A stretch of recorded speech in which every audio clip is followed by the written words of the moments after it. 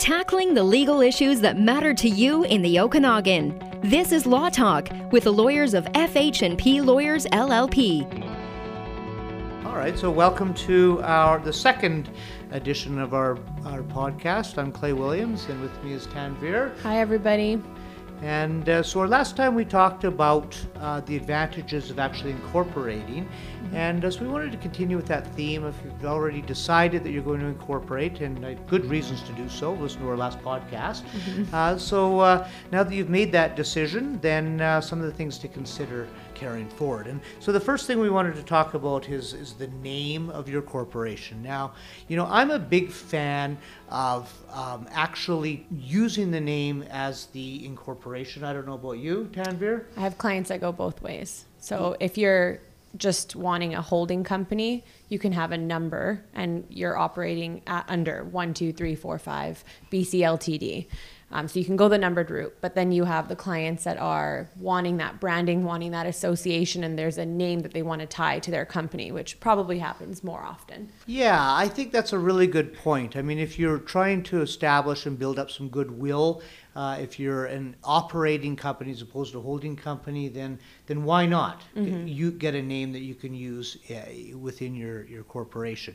And so what I usually tell my clients is, you know, take a look at the I think you can still look up in the yellow pages, although you do it online, and try and find a name that isn't being used, at least in the local community, to start. And then what we can do is we'll ask you for 3 different names, and we will, because it costs the same. And the registrar will look at the first name, second name, third name, and will tell us which one they accept. Because there is another way to do it. Like you say, you can just incorporate as a numbered company. And if you do, you can still do business as a numbered company, and you would be using a trade name. So you can be, you know, numbered company BC Ltd, doing business as Acme Trading Company, Acme Trading, not company. But you still are supposed to register that DBA. name. So there's a partnership or proprietorship registry. So if you incorporate as a numbered company, then you would register the trade name as a to the company. But I say if you're gonna be developing goodwill, why not just do it from the get-go. I try. So a lot of clients will say, this is a name I want. It's my kids' names put together, or something very, mom and pop, which it's great when you think about it, but I try to get them to think through what's going to be rejected right off the bat. Anything that's similar to something that's already in operation is not going to work. Anything that's confusing with a larger trademark, like if I want to have a shoe company and I want it to be called Nike Puppies, that's going to obviously be defected. You're not going to get that name. So we try to say go distinctive and then go descriptive. So something that's distinct to you and then something that's descriptive. And I think I brought this example up last time, but if you're going to go, there's Kelowna Renovations or Kelowna Construction, that's not going to work, because the way that the corporate registry looks at names and approves names, they're going to read left to right. So if you have Kelowna, and then Renovations, Constructions, way too similar, so you're automatically defected. So I always try to ask clients, even think about getting something different in the beginning. Kelowna 2021 Construction. That way you might be approved differently based on the fact that you have something in the middle there that breaks up the distinctive and the descriptive element of the name. Yeah, and then that's why it's important to give us 3 as well. Because, the registry might very well reject one and then they'll move on to the next one. So I think the current cost is like $36. You might as well give us 3 rather than 1. And it does take a lot of time to get a name as well. So a lot of people are in a rush to incorporate, and they're like, this is my name, I need to incorporate right now. There's a backlog sitting at corporate registry on when they're going to pick up a file and start looking through your 3 names. So if clients are in that much of a rush, we always say, there's a rush fee that you can pay. I think it's around $100. I think it's $100. Yeah, $100. It's not very much money. So it's not very much. It's faster. I think then you bring up the time frame to 5 days compared to maybe 3 weeks or 2 weeks, and so that's always an option. And I guess what we should talk about is what kind of protection that gives. And I think it's really important for people to understand that even if you do get that name incorporated, even if you do use a trade name and register it in the proprietorship registry, that doesn't give you any protection on that name. And that there's another level of protection, that's a trademark. And so if it's really important that you are the only one using that name, or you are concerned that there may be somebody else out there that is going to attack you down the road, then you can also get a trademark. Yeah, and especially if you're looking to sort of conduct business outside of BC even, this might be something that's more important. Then a lot of times we connect clients with what's called a trademark agent. We get a little bit of information from them about not only what the name is, but what is your actual goods and services that are associated with that name. So with a trademark, it's not only just a name, but it's also what are you doing? Is it retail?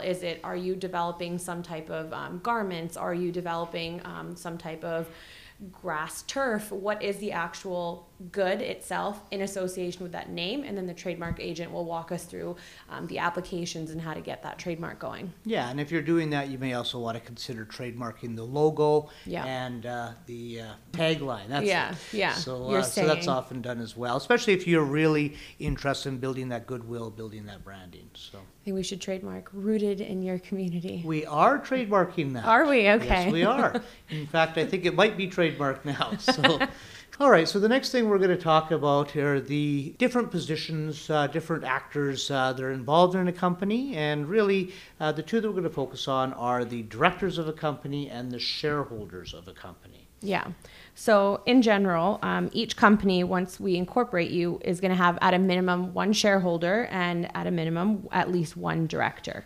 And so what they do is different. So I think it's, to be simple, we can start off with directors. What a director does for the company is going to be things like issuing shares, declaring dividends, they can purchase shares, they'll approve financial assistance for the company, they will appoint officers, and then they will specify like officer duties. Yeah, they're really the ones that are responsible for running the company and making all of the financial decisions with respect to the operation. Yeah, the way that I like to think about it is you as a company, you can have 10 different shareholders who are there to make up this company, but maybe all those big 10 shareholders aren't the ones that want to do all the day-to-day things for the corporation. Maybe they don't want to sign all the stuff. Maybe they don't want to do all the approvals. So having directors, you have essentially that management of the corporation through that director. And so you're not backlogging all your shareholders to do all of that. Yeah, and I think it's important to point out it is a position of responsibility. It is a fiduciary responsibility, and we'll talk about that.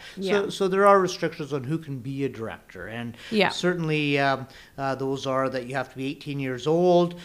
You can't have been found by a court to be incapable of managing your own affairs. You can't be an undischarged bankrupt or convicted out of certain offenses. She'll have a duty of good faith and always act in the best interest of the company. Yeah. And a director is held to the negligence standard too, and must show due care, diligence, and skill, and they must follow the provisions of the British Columbia Corporations Act. Yeah. So there are liabilities that come with being a director as well. Yes. So if directors are not acting in the best interest of the company, maybe they're acting out of their self-interest instead of for the company, they can be jointly and severally liable for losses or damages that a company suffers.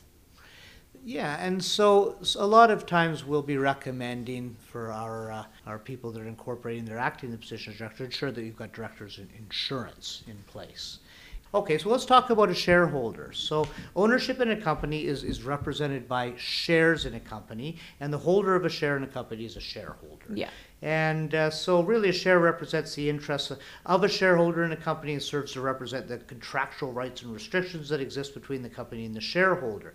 So a shareholder does have certain rights and certain powers, and very often they have the right to sell their share. Yeah. Although that is often restricted in the articles. Yeah. Or the shareholders agreement. Yeah. So I think two of the biggest powers that I associate with shareholders would be the power to issue shares and then the power to transfer shares. And we should talk about the power to transfer shares. So very often in a closely held company, and that's a company with not very many shareholders, there are restrictions on the right, or at least on the right to transfer your share, at least the right of first refusal to the other shareholders. Yeah. And that's to make sure that the original group kind of stays the same and you pick who's gonna be in that group. Yeah. But certainly a shareholder can transfer its shares and has a say in the larger functioning of the company. Yeah, so that's good. day-to-day operations, the director handles. When it comes to bigger things, let's say a company changing its name, the shareholders have a say when it comes to that.